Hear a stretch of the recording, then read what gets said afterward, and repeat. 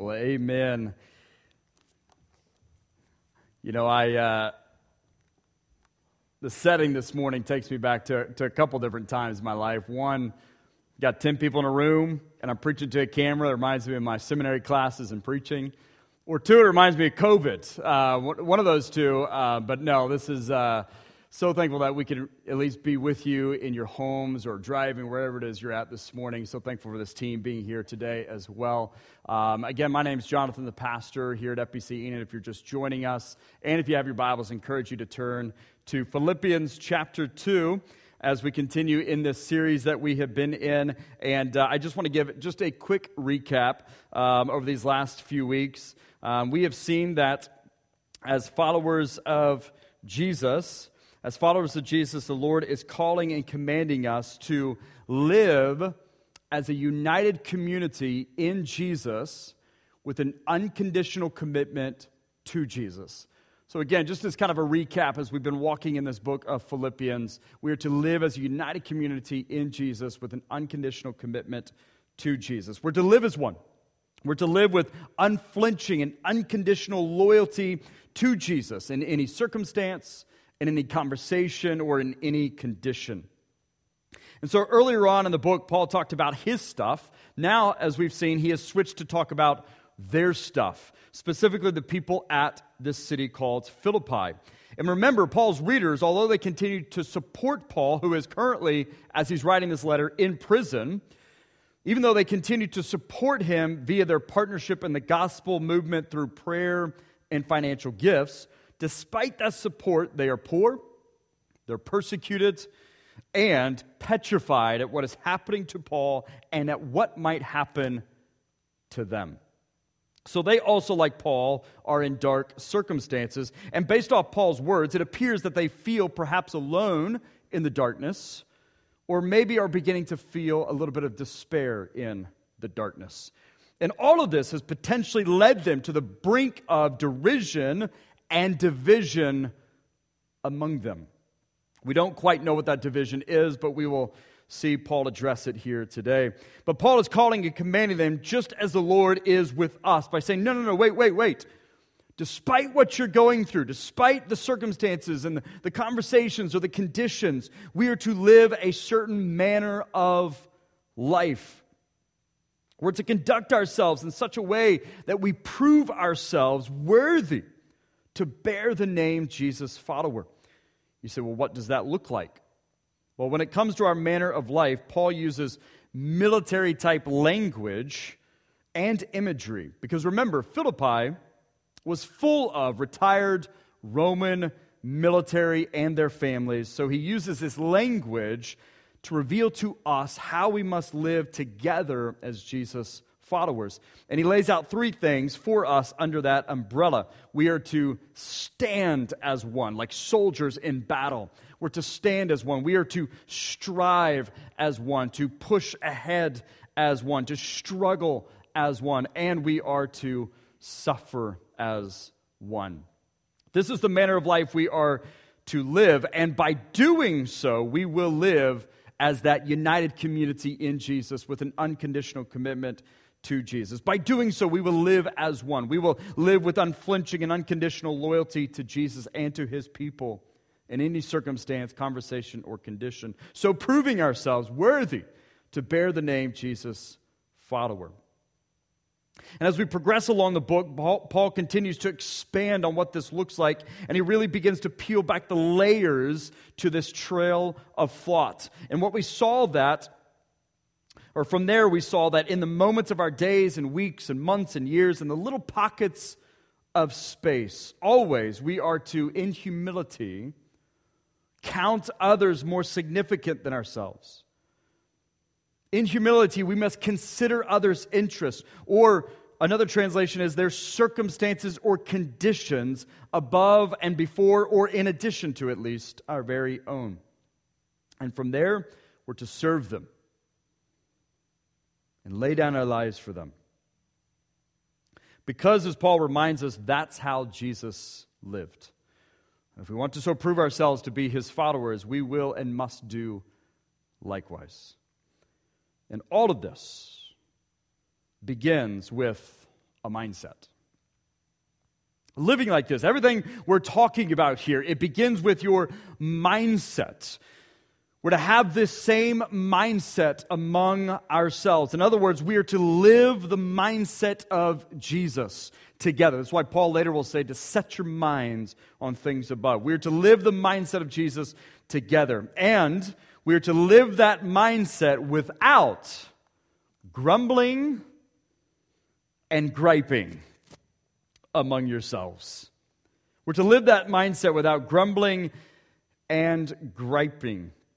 As we will see today, we will ultimately come to know that we must choose a unified disposition or a unified spirit of gratitude and gladness over grumbling and griping. By doing so, we, the church, the community of Christ, will shine like stars in a dark world. Hence today's title, Shine Like Stars. So Philippians chapter 2, verse 12 through 18. If you have your Bibles, turn there now. If you don't, that's okay. You'll see the words here on the screen. This is what Paul writes. Therefore, after writing all these things, therefore, considering all this, my dear friends, as you have always obeyed, not only in my presence, but now how much more in my absence. Again, he's in prison as he's writing this. Continue to work out your salvation with fear and trembling. Continue in your obedience and continue to work out your salvation with fear and trembling. Verse 13. For it is God who works in you to will and to act in order to fulfill His good purpose. So do everything, no matter what it is you're doing, do everything without grumbling or arguing or griping. Verse 15, so that you may become or may be or may continue blameless and pure, children of God without fault in a warped and crooked generation. Then you will shine among them like stars in the sky or like lights in the sky. Verse 16, as you hold firmly to the word of life. And then if you do this, then I'll be able to boast on the day of Christ that I did not run or labor in vain, Paul writes.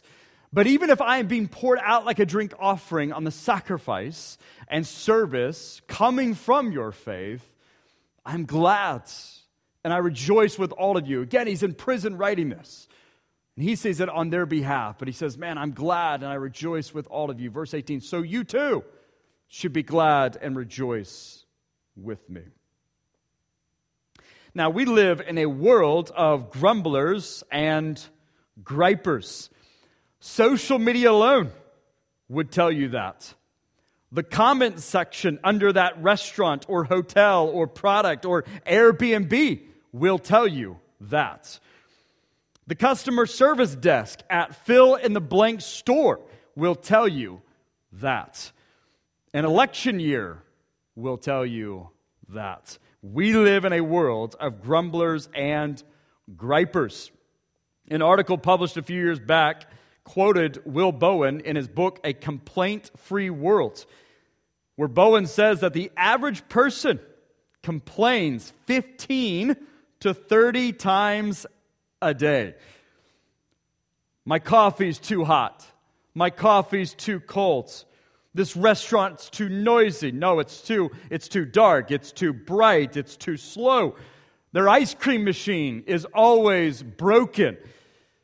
Traffic is too heavy. That car is too slow. That car is too fast. The music's too loud. Man, he preaches too long. Man, he preaches too short.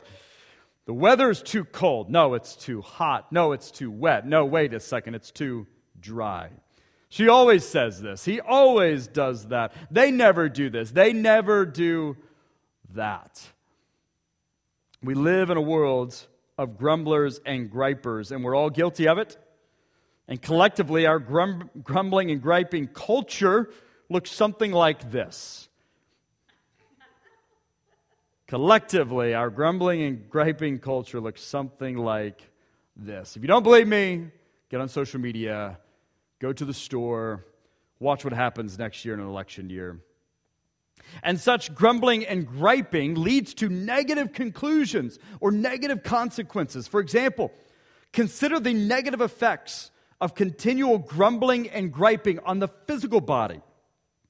A 1996 Stanford study revealed that grumbling and griping, or being grumbled and griped to, for 30 minutes or more can physically damage the brain, which will damage your mind, which will damage your body, which will damage your behavior.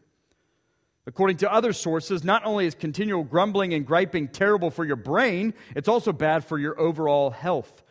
The source goes on to say that when we grumble or gripe, the hormone cortisol is released into the body, which is also responsible for our fight or flight response. So when our fight or flight response is activated, our brain redirects blood, oxygen, and energy away from non-essential systems. So repeated grumbling and griping results in cortisol being released in higher levels, putting us more at risk of developing heart disease, high cholesterol, diabetes, obesity, and strokes. One study published in the Archives of General Psychiatry found that on average, optimists tend to live longer than pessimists, those grumblers and gripers.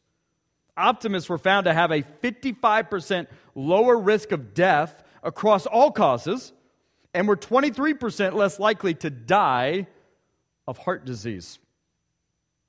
So grumbling and griping has negative conclusions or negative consequences physically, but also spiritually.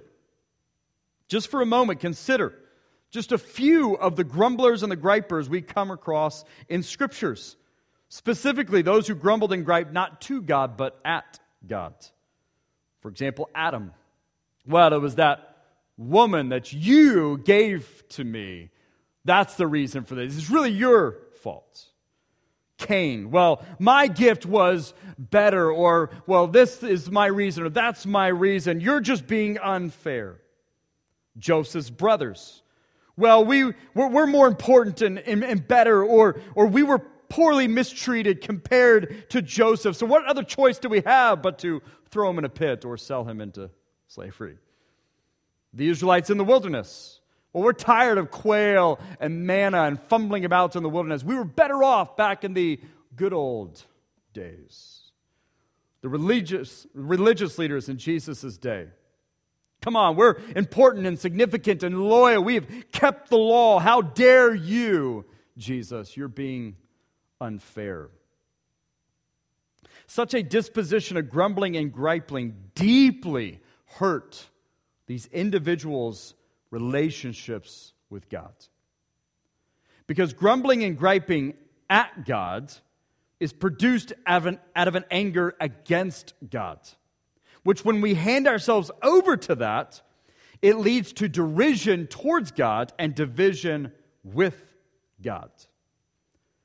It leads to spiritual discontentedness with maybe who you are, where you are, or what you're doing, or what you are capable of doing. It can lead to a spiritual disdain for God, thereby causing us to not obey, but to disobey and turn away. So we're going to have negative conclusions or consequences physically and spiritually, but also grumbling and griping. And this is ultimately Paul's point in this context, to bring it back to the passage. It has negative conclusions and consequences relationally. Such grumbling and griping, this disposition, it leads to derision and division among us. Just consider our culture for a moment. We will visit an entertainment center or place or establishment. We'll go to a restaurant. We'll buy a product. We'll hire a company. And from there, if for whatever reason we are forced to be anything on any level, if we are forced to be anything other than satisfied, entertained, happy, full, content, then we will what? Grumble and gripe, which leads to derision and division. People never visit that place again. It's on my never go-to list. They'll post a nasty review. They'll just return the product and just go and choose a different one, or go to a different brand, or they'll go to a different business, or they'll quit a job to go to the other company. They will leave a town. They will turn on a loved one, stop talking to a relative, or perhaps even abandon a church. So now, while this is true of the culture of the world, Paul's point is, especially with readers who are no doubt struggling with this, his point is, don't let it be true of us. Again, we said a couple weeks ago that we must know that God has called us out of the world to still be in the world, but no longer of the world. He even says here, you've been obeying, so in essence, continue in that obedience to the calling and command on our lives to live as a united community in Jesus with an unconditional commitment to Jesus. Continue in that obedience. But also we're to continue, he says, working out our salvation. And we ask, okay, Paul, what does that mean? Well, Paul does not mean that you are to work for your salvation. This is not a works-based salvation thing here. There's nothing you can do to work for your salvation. It's all of God, all of Jesus and His work. It says, one source said, what Paul says is work out your salvation, not work at your salvation. The source goes on to say that they are not working at a problem that must somehow be solved, and which implies the outcome is in doubt. They are saved in Christ. They belong to Christ. They are, however, working out a problem, which suggests that it is being resolved and will be resolved. It's also important to know that he's not talking about your individual salvation in Jesus in this particular context. When he says work out your salvation, the your is plural. He's writing to the community of believers in Philippi. As one person said, Paul understands salvation here as corporately. Salvation involves one's individual reconciliation with God, being reconciled to God, yes, but also one's reconciliation with others. Specifically with the community of Jesus, His church, His bride.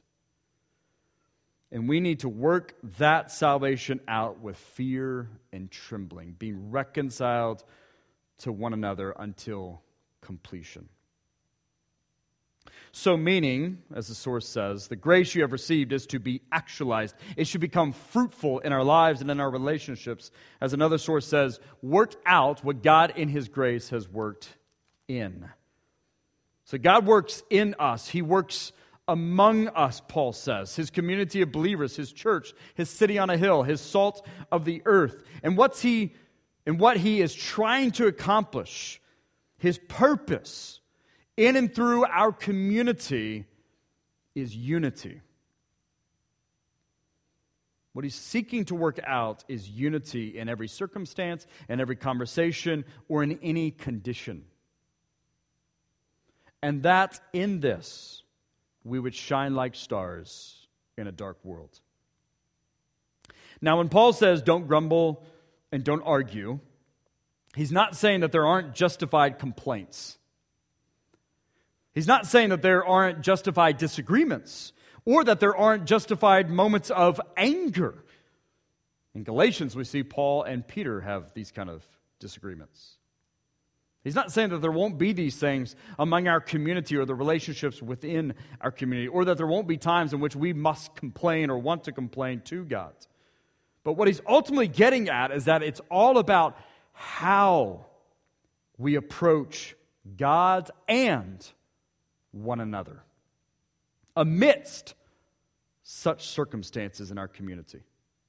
So in all circumstances, don't grumble and gripe. Instead, here's our main point, instead choose a unified spirit or disposition of gratitude and gladness over grumbling and griping. Even if, like Paul, your lives are being poured out like a drink offering.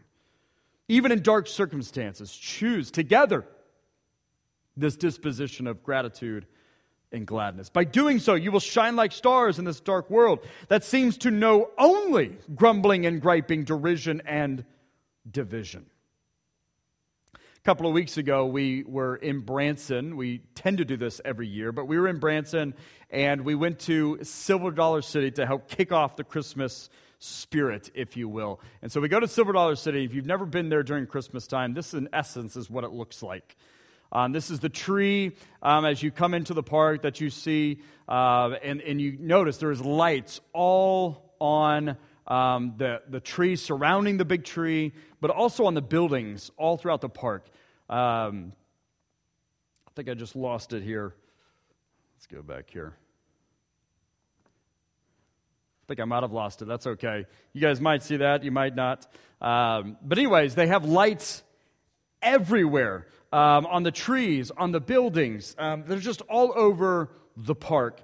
And what sticks out to you, especially, and you know this if you've been to Silver Dollar City around Christmas time, what sticks out to you when you walk into the park, in the middle of the dark trees and a dark sky, what catches your eye, what mesmerizes you, what humbles you, what fills you with joy, with the spirit of gladness and gratefulness are the lights. They shine in the darkness. In the same way the stars shine in the night sky. They stand in contrast to the darkness. So Paul is saying, listen, that's how you're to be. That's how the church is to be. In every circumstance, in every conversation, in every condition, we are to shine like stars in the night sky. Because listen, we live in a warped and twisted, crooked and corrupt, he calls it. We live in a warped and twisted, crooked and corrupt, bent out of position, culture, and world. One that is participating in corrupt practices. So as a result, there's disloyalty. There's distrust. People are grumbling and griping, producing only derision and division. But God calls us and commands us to live a different way. To live in such a way that we stand in contrast to the darkness. To live in such a way that when they hear about us, or they walk among us, or they enter our gathering, that what catches their eyes, what mesmerizes them, what humbles them are the lights. God calls and commands us to live a different way, to live the mindset of Jesus. And as we live it, do so without grumbling and griping, without derision or division, being reconciled with one another. So proving ourselves, as he says, blameless and pure. So proving ourselves blameless and pure among this world, innocent and without a mixture of evil, that means, like a glass of water without any impurities, or like a pure, clear diamond. And not only proving ourselves blameless and pure, but then you will shine like stars in a dark world. Remember, we've been called out of the world to still be in the world, but no longer of the world. We're to shine like stars in the night sky. And how do we do that? By choosing a unified disposition of gratitude and gladness over grumbling and griping. By choosing, as he would tell the Thessalonians, by choosing in every circumstance to give thanks. And even as he says here, to rejoice always. You say, well, why? Because whereas grumbling and griping lead to division, gratitude and gladness together lead to unity. And that's God's purpose, to bring unity among our community. And because whereas grumbling and griping together lead to darkness, gratitude and gladness together lead to light.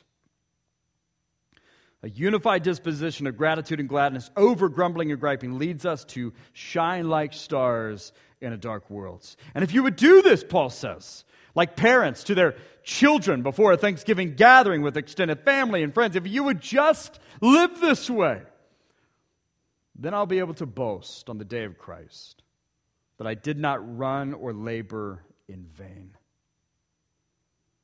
So choose the mindset of Christ. Rejoice, be glad, be grateful always. Just even as Paul says, just as I am, despite my darkness. Now, this past Thursday, Thanksgiving, many of you gathered around tables, you gathered with friends or family, you gave thanks, and you broke bread together. But also here at the church, man, I witnessed so many people, over 100 people, So many servants. Some who were behind the scenes, some who were up front in the scenes, some who had big jobs, some who had little jobs. But all these servants who were lovers of God and lovers of people, just serving. 899 meals were served on Thursday. And I never heard any grumbling, any griping. Just a united people who were choosing gratitude and gratefulness over grumbling and griping. And the impact it had on countless individuals and families and the community, only God really knows. Truly, all these servants, like stars in the night sky, they were. In essence, what Paul is saying is, let that be true of us. Not just one day out of the year. Not just 1 week out of the year. Not just for an hour on a Sunday morning. But always. Every day, every circumstance, every conversation, every condition. Let us choose a unified disposition of gratitude and gladness over grumbling and griping. Let us shine like stars in the night sky. It doesn't mean that there won't be justified complaints or justified disagreements or justified moments of anger among us. But what it means is how we approach one another, how we approach God amidst such circumstances. Let us be reconciled to God, but also reconciled to one another. Don't grumble and gripe. Be grateful and full of gladness. Give thanks together. Be unified in this. By doing so, we will shine like stars in the night sky. Let's pray. Father, we thank you. We love you. We thank you for who we are in Christ. And Father, I pray that each and every one of us together would continue in obedience, in humility, counting others more significant than ourselves, considering other people's conditions and circumstances, in addition to or above even our own. Help us to live as one. Help us to live with loyalty to you and to your people. Help us to live the mindset of Jesus in every circumstance or conversation or condition every day. Help us to serve one another and to lay down our lives for one another. And help us to do it without grumbling or griping. Help us to instead have a spirit of gratefulness and gladness. Help us to rejoice. Help us to be thankful for who we are in Christ and what you have in store for those who love you. So help us to work out that salvation with fear and trembling, being reconciled to you, but also to one another until its full completion. Your purpose is unity among us. That's why Jesus prayed that we would be perfectly one as you and he and the Spirit are perfectly one. Help us to have that perfect unity among this community. By doing so, that people would see that we are like stars in the night sky, that it would bring them to humility, to the understanding and to the acknowledgement that we are saved and belong to you and they are outside of you and need you.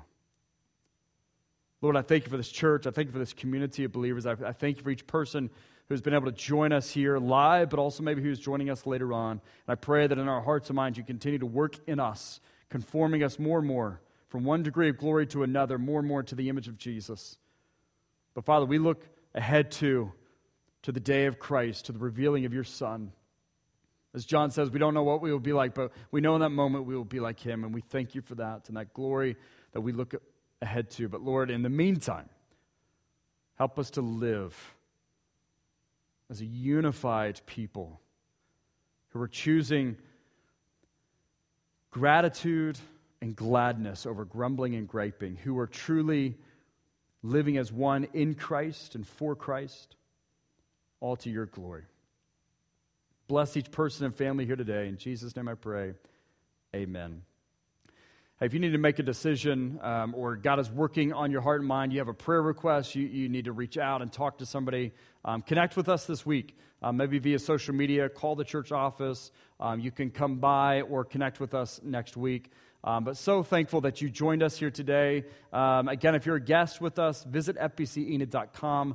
Fill out that online Connect card. Or if you have a tithe or offering that you would like to bring to the church office this week, you can mail it in. You can give it online as well. We greatly appreciate your faithful giving in that. But man, we hope you have a blessed, safe day. If you need anything, reach out to us. But we will see you later on this week. Have a good day.